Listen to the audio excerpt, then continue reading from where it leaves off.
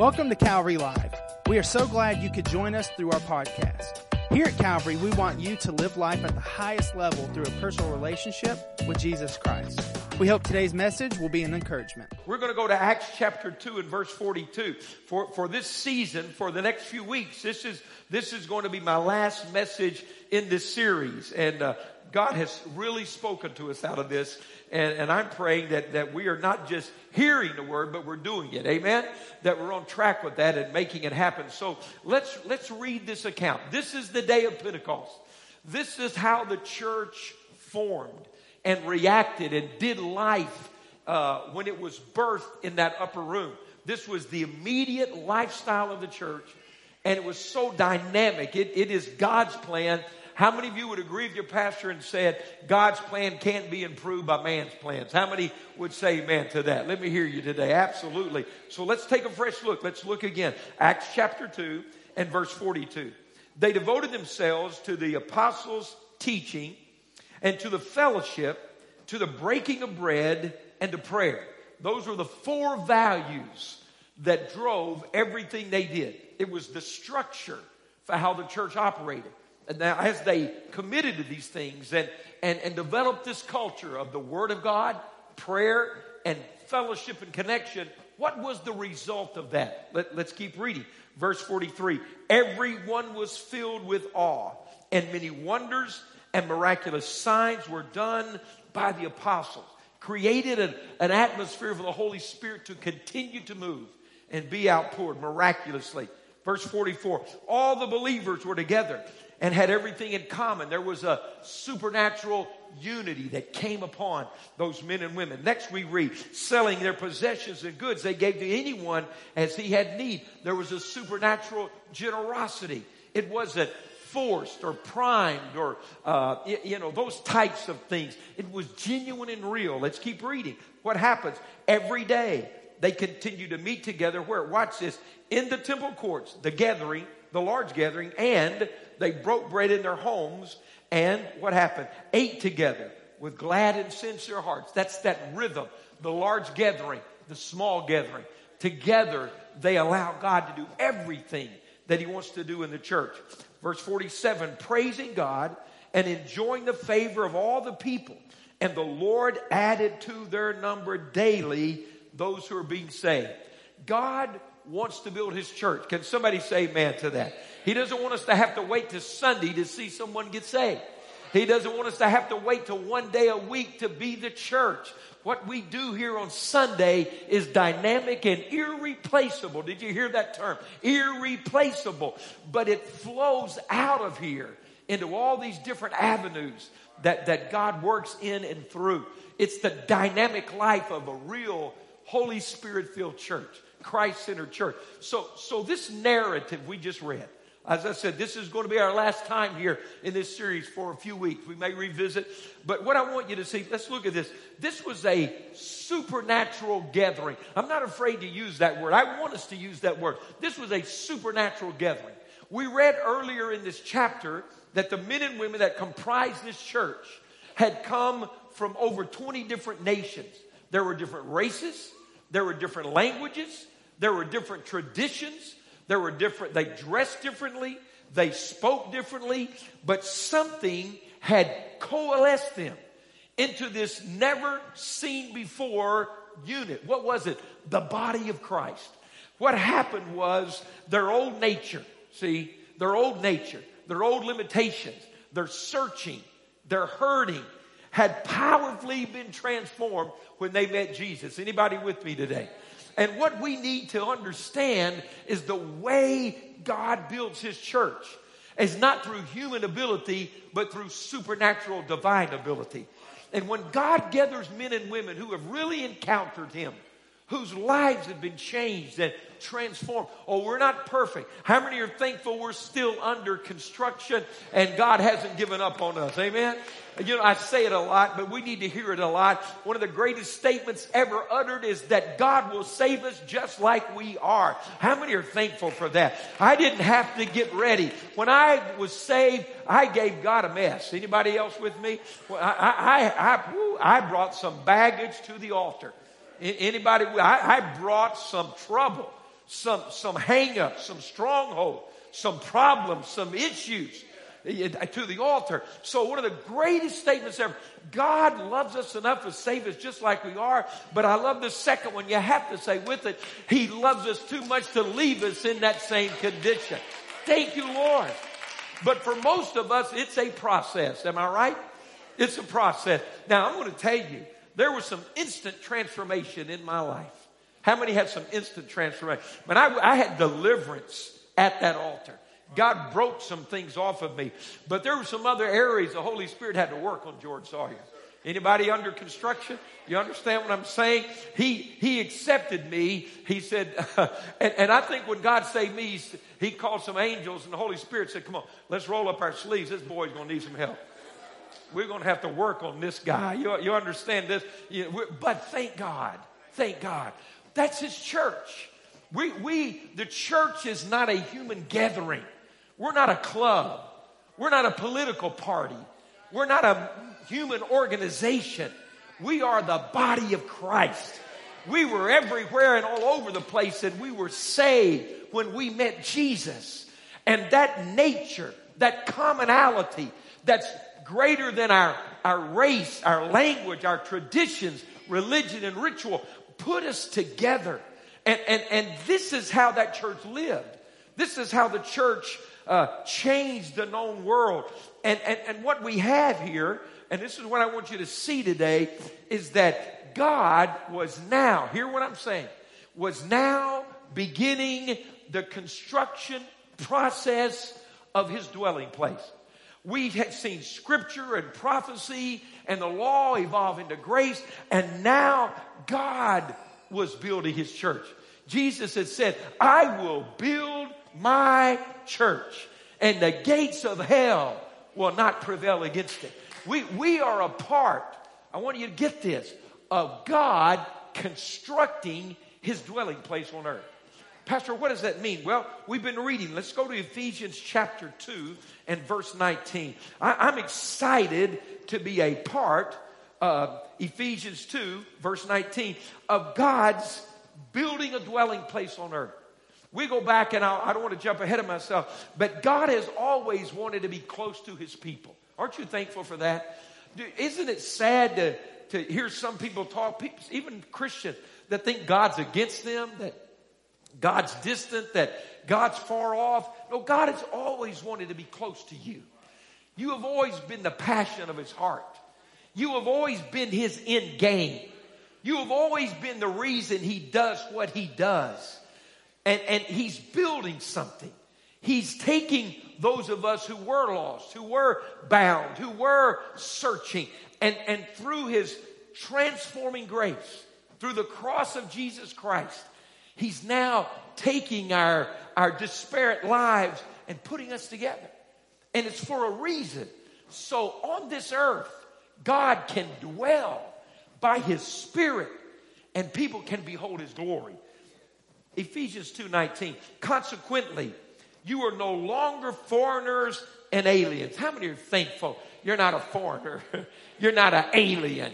I'm not here today and I don't belong. I belong because of the blood of Jesus Christ. You ready? We are citizens, fellow citizens with God's people and members of God's household. That's why we like to call it the family of God. Huh? Welcome home. Welcome to the family. Aren't you thankful you have a family? You know, families are being just devastated by our culture, but God's building a healthy family, an accepting family, a well family. So let's keep reading. This household, God is doing. It says, verse 20, built on the foundation of the apostles and the prophets, with Christ Jesus Himself as the chief cornerstone. It's obvious He's not talking about a physical building here. It is a spiritual building. God's building a spiritual dwelling. Let's keep reading. In Him, in Christ, the whole building is joined together and rises to become a holy temple in the Lord. And in Him, in Christ, you too. Would you look at the person on either side of you and say, you too? Come on, tell them. You too. Somebody ought to name a group that. Okay, let's go on. Say, you too. You too. What are we reading here? you too are what? Being built how? Look at them and tell them that word too. Come on, say together. You see this thing? God's always a connector. How many understand that?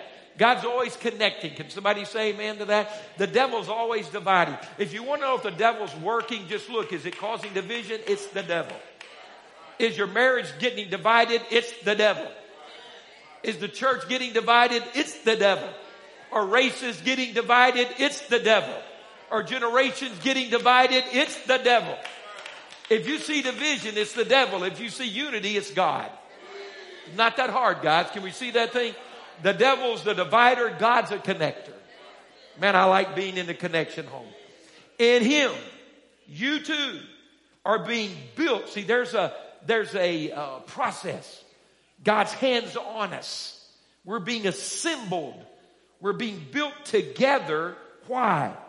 To become see, I like this dwelling. Not a place he visits. Understand what I'm saying? Your dad wants to live with you. Your father wants to live with you. Your father wants to stay with you all the time. 24/7. He said, I'm not creating a visitation. I'm building a dwelling. A dwelling. Constantly there. A dwelling where? In which God lives by Spirit. Do you see that God is taking the lives of born again men and women, assembling us together so that there in the midst of this spiritual building, God lives there, stays there, dwells there, is always there, ready and available there to show this world who he really is. It's an amazing thing. I want you to see that today I want to show you something. I want to take you through a journey that is a picture of redemption and grace and restoration.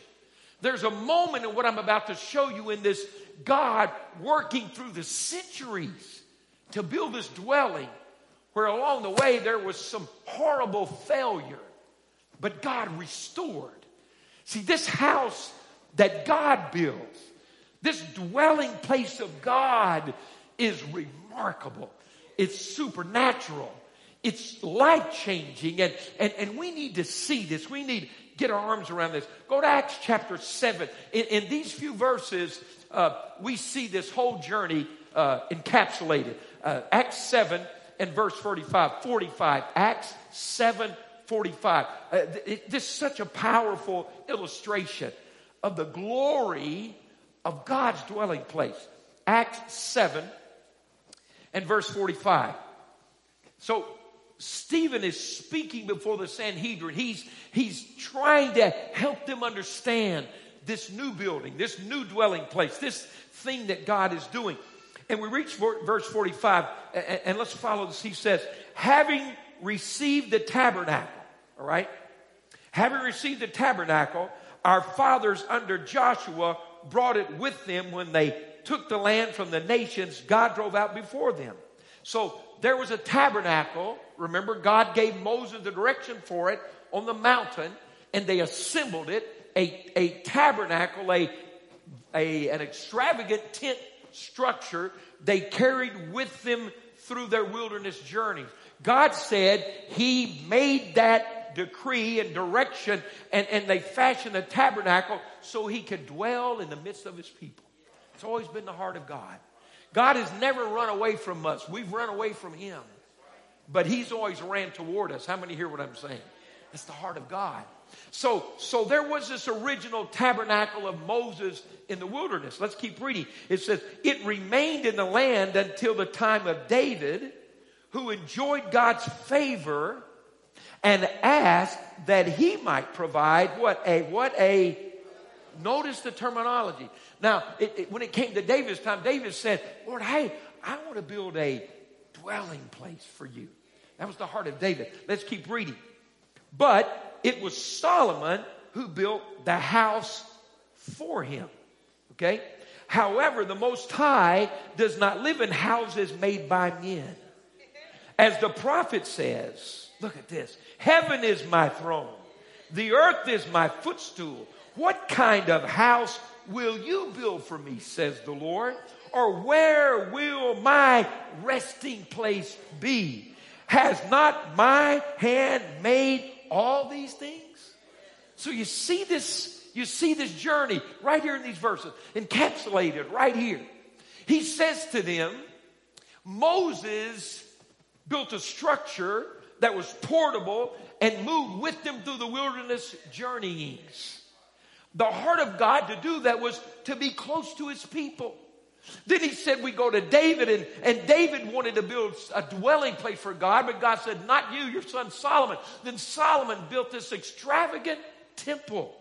But you have to understand that then God says, but see, don't miss this. He says, but don't you understand?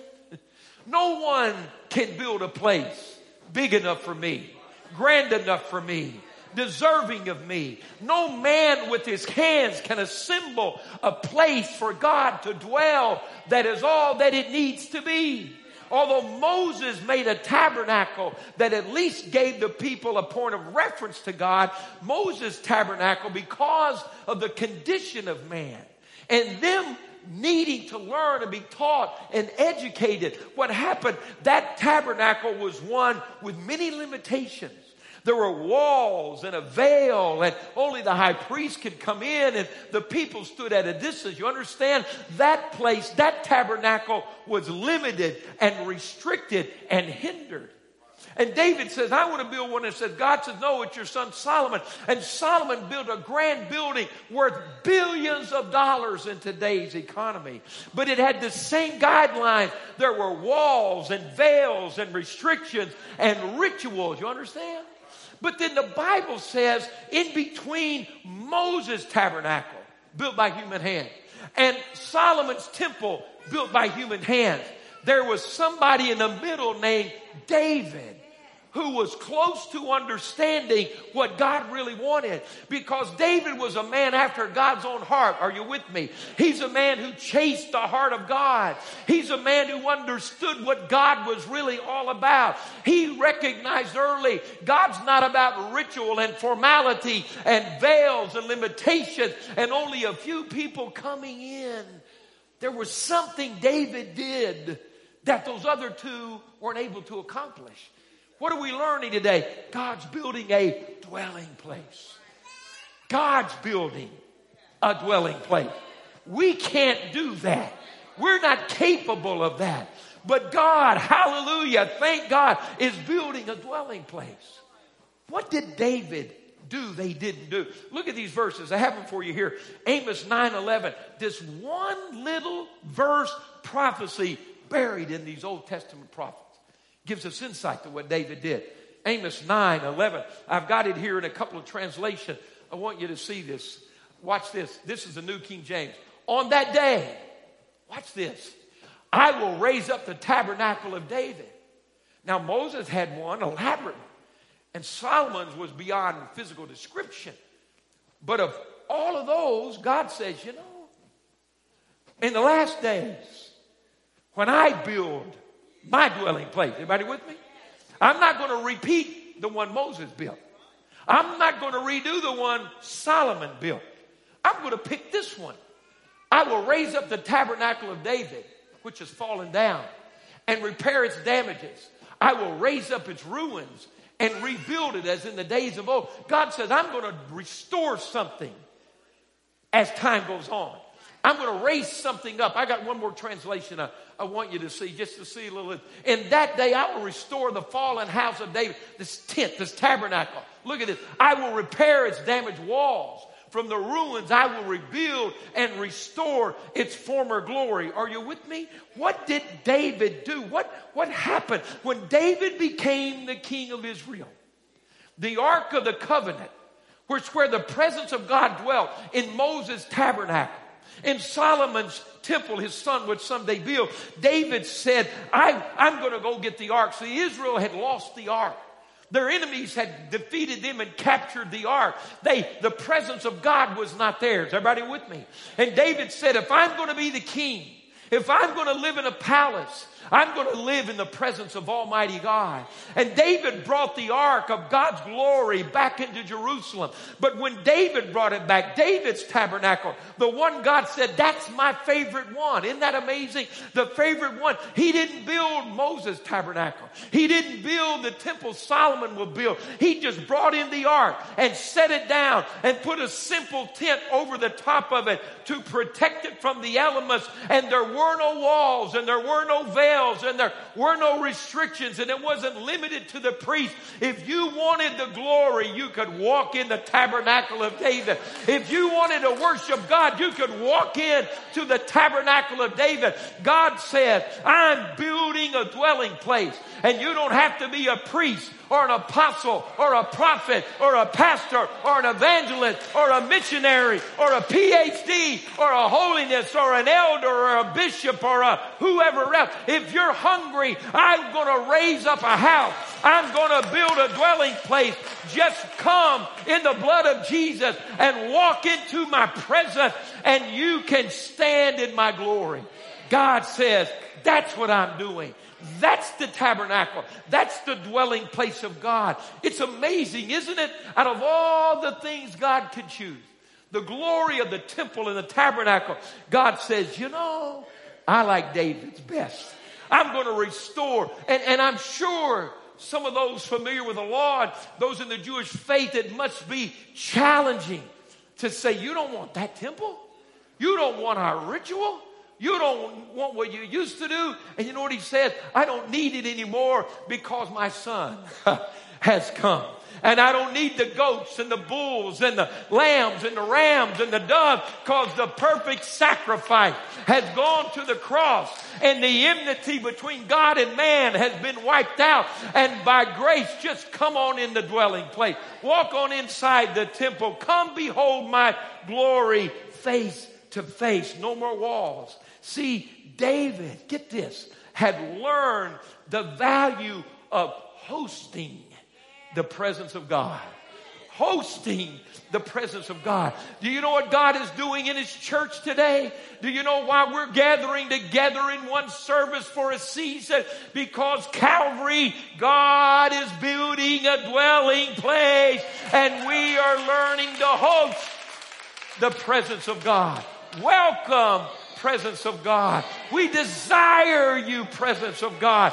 We want to gather together in the dwelling place of God, not built by human hand, but in your presence. God, pull us together. Every race, every tongue, every culture, every age, everybody, any place, you're welcome through the blood of Jesus to come into the dwelling place of God. That's what God is doing. That's why we are gathering. That's why we are meeting in our small group, to take what He does when we gather and spread it everywhere we go, so someone can what? Taste and see that the Lord is good. Now I want to show you a backstory that is absolutely amazing and only happens in this kind of dwelling place that I'm teaching you. You see, when David established just that simple tent, and it was there for all to worship God, he put in place a structure of worship and prayer and praise that was unceasing 24 hours a day, 7 days a week for over 30 years. 24 hours a day. If you wanted to go worship at 3 a.m., there they were together. Lord, I praise you. God, I honor you. Lord, I behold your glory. The musicians were playing. The singers were singing. He took the Levites, the tribe of Levi that had been set apart to serve in the temple. See, in Moses' day, they carried the temple on their back. When they broke the tabernacle down, the curtains, the walls, the stands, all these things, the Levites would carry it, set it up, serve there. But now in the house of God, or you're watching now in the dwelling place of God, we're not carrying around the artifact. We are releasing the glory. And so he says, you Levites have a new job. I don't need you to pick it up and take it down. I want you to come and worship God. I want you to serve. How do you serve the temple? Worship me, honor me, bring glory to my name. 24/7.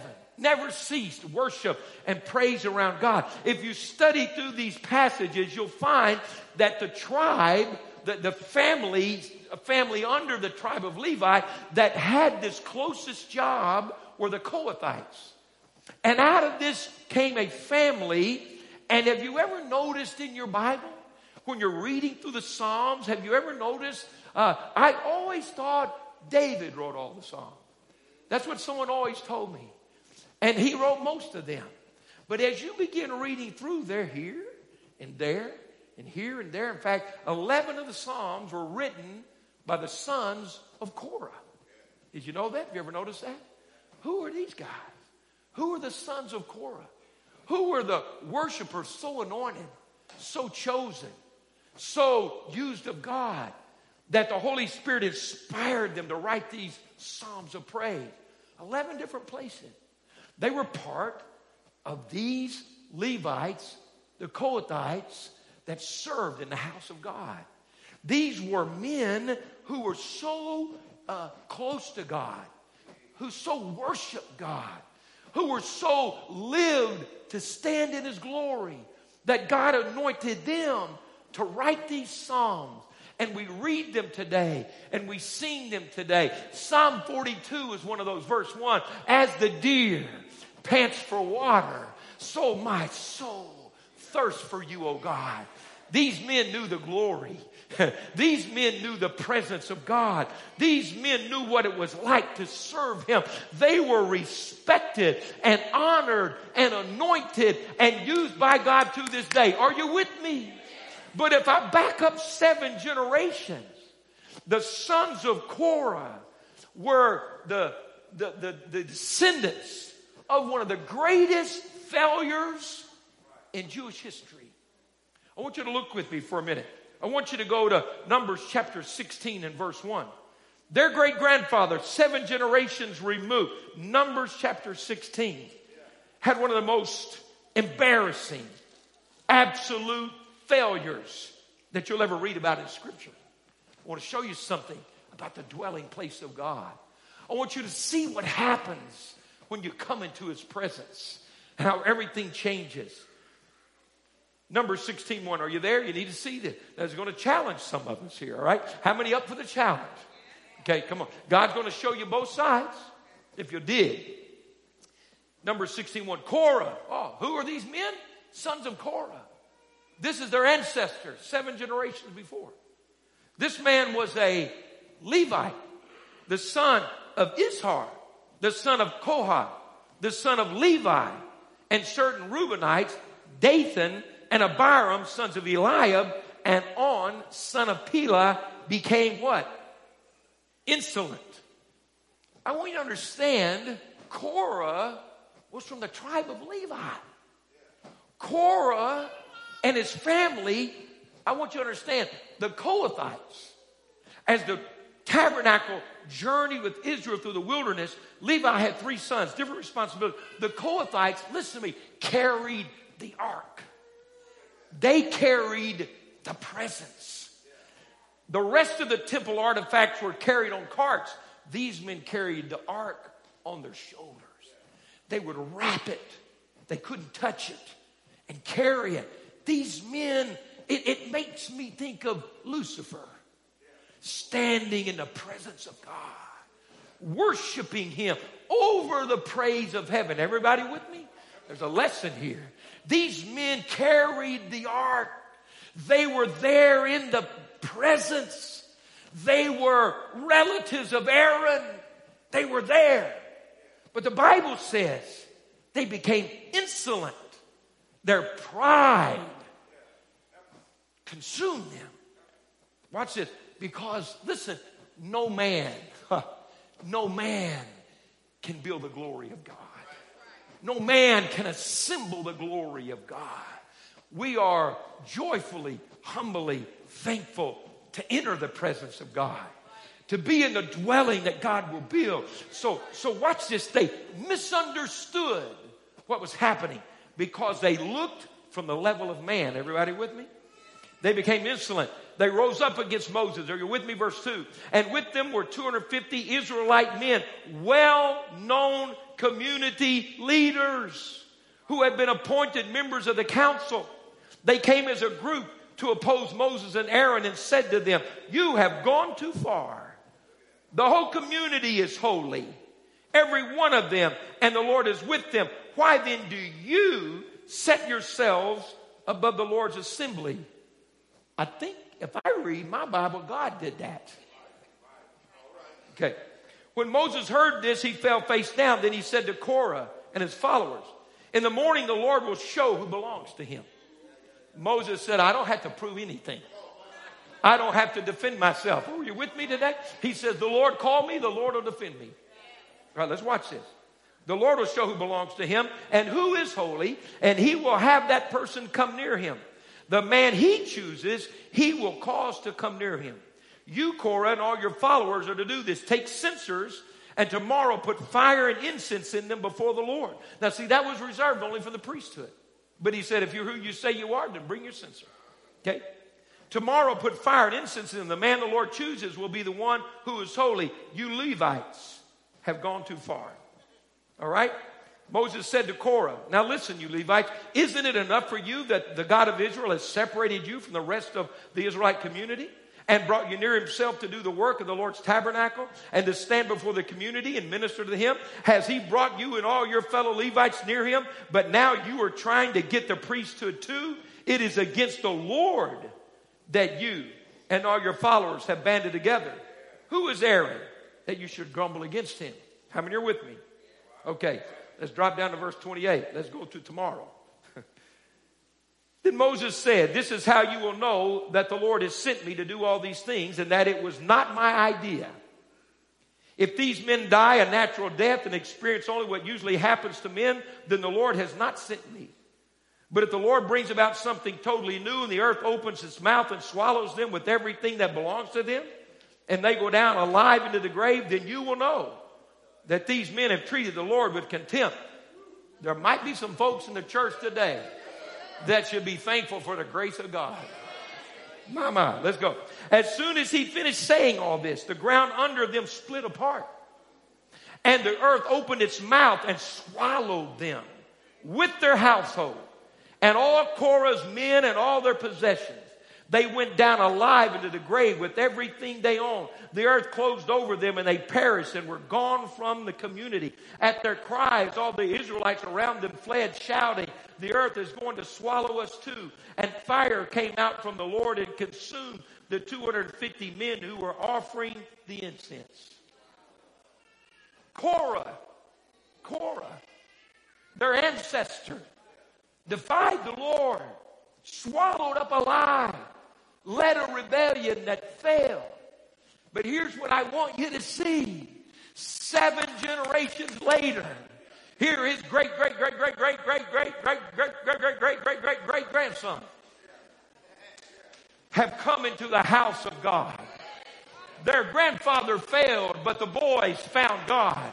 The sins of the fathers were broken in the dwelling place of God. The generational curses fell off of them in the presence of God. The failures of their family were eradicated in the dwelling place of God. What man tried to do and failed, God did by the power of His Spirit. I want to tell you today, there may be abject failure, total embarrassment, humiliation. Can you imagine living your life with that man's name on you? Everyone in Israel knew what happened. Every generation the story was passed down. I'm talking to somebody right now. Listen to me. I'm talking to you online right now. The Holy Spirit just showed me your faith. Listen, there are people who are embarrassed. How can I go to God? How can I put my face out here? Everybody knows who I am. I'm a son of Korah. My family's a rebellious failure. My great-grandfather died before God. But there was something about this generation that said, although it's embarrassing, I'm going to the house of God. Although somebody might not like it, I'm going in the house of God. Although someone might say I don't deserve it, I'm going to go into the house of God and worship. Worship broke the chains off them, broke the failure off them. I'm going to tell you, in the dwelling where God builds, there is nothing the devil has done that is greater than the presence of God. There is no family failure, embarrassment, guilt, or shame. If you've fallen and blown it, if everybody knows you messed up, the only thing you have to hope for is not hiding or shame or division. Get yourself up. Walk back into the dwelling place of God. Say, I am what I am by the grace of God. And worship till the chains fall off. Worship till the guilt falls off. Worship till the mercy comes on you. Worship until the glory comes. That's the dwelling place of God. That's why God said, I don't need what Moses built, and I don't need what Solomon built. I just need a place where you can get in my presence. That's the tabernacle of God. It's an amazing story. That's why God loves that place. That's why God's building his church. That's why we gather. That's why we meet. That's why we do what we do. So some son of Korah, who has nothing left, can find a place to walk into the presence of God. Let me tell you, Samuel. You remember Samuel's account? Samuel, the little boy whose mama prayed for him. She was barren. She couldn't have a child, but she said, oh God, would you bless me? Supernaturally, he was born. We're born supernaturally. Come on, anybody understand? You don't come in a house of God because of who your daddy was or what your family name is or what kind of lineage. He just said, I'm looking for some hearts. And his mom said, I need a boy. And if you give me a baby boy, I'll give him back to you. And Samuel came supernaturally conceived. She kept her word and put him there in the hands of Eli the priest. You understand, Eli and his sons, Hophni and Phinehas, had miserably failed God. The priesthood had become a joke and a stench in the nostrils of God. It was ridiculed among the people. But there in the house of God, there in the presence of God, the Bible said little Samuel would lay down in the temple. Everybody else had gone somewhere, and God found a child. He wasn't from the right lineage. In fact, do you know whose lineage he was in? He was also in Korah's family line. He was not in line in the Aaronic priesthood. He was not naturally born to be the priest. But when the priesthood failed, God reached over into another line and found a little boy and called him by name and raised him up. And Samuel became a mighty prophet of God. What I'm telling you today is that when you come into the dwelling place of God, it doesn't matter who failed, where they failed, how bad it is, how far down it was. The dwelling place of God, the tabernacle God is building. Worship team, come on and join me quickly. The worship, the place where you worship, the place where you come in and you don't go through the walls and the ritual and you don't have to send somebody in for you. You just say, God, here I am. Just as I am, here I am, God. I'm from the wrong family. I've got a bad name. My reputation's horrible. I'm embarrassed. I'm rejected. People look at me and don't want to be around me because of something that happened in my family. But God, I know your presence is all I need. I know if I can get in the dwelling place of God and I'm willing to worship you, you know what happens? God begins to change lives. I want you to stand with me today. No, we're not leaving. We're going to take the next step together, all right? Stand with me, please. This isn't the leaving time. This is the staying time right now. Worship. Coming in. See, in those other buildings, the tabernacle in the wilderness, Solomon's temple, there were sacrifices of animals, sacrifice of goats and calves and turtle doves and bulls and rams. But you know the only sacrifice in David's tabernacle, in the dwelling place God's building, the only sacrifice here is the sacrifice of praise. The only walls there were the wall of people praising God, standing around the glory, praising Him, seeing Him, transformed by him. I want you to understand something today. I believe there are people in this house right now. I believe there are people worshiping with us online right now. And this is what I want to say to you. I believe God wants you to enter into the dwelling place. To come say, God, I can't defend myself anymore. God, I can't excuse myself anymore. God, it's not the failures of my past. Maybe your family didn't let you down. Maybe you let you down. Maybe you let somebody else down. And you lived your life with your head down, overwhelmed, hurting, embarrassed, ashamed. The only thing you can do is come back in the house of God. I don't mean just the building. I mean the presence. God, here I am. God, here I am. You know that's why Jesus went to the cross? Because we're never worthy to come in God's dwelling place. The best among us can't come unless the blood of Jesus brings us in. The best among us don't belong unless the blood of Jesus brings us in. Today's the day of restoration. Today's the day of saying, you know, I'm going to come in the dwelling place of God. I'm just going to boldly come on in. I need you, God. I need you. I need you. Maybe the devil's been beating you up much. He's the accuser of the brethren. He's the accuser of the brethren. He says you don't belong. You don't deserve. Look who you are. Look what you've done. Look at yourself. You know what? You know why he does that? Because as long as I'm looking at me, I'm not looking at him. And so what I have to do is bring all of me and come into the dwelling place and look at the glory. Say, God, change me. God, change me. God, change me. Would you be willing, wherever you are, to say, God, I want to come into the dwelling place. Maybe you love the Lord with all your heart. You just, life has been beating you up.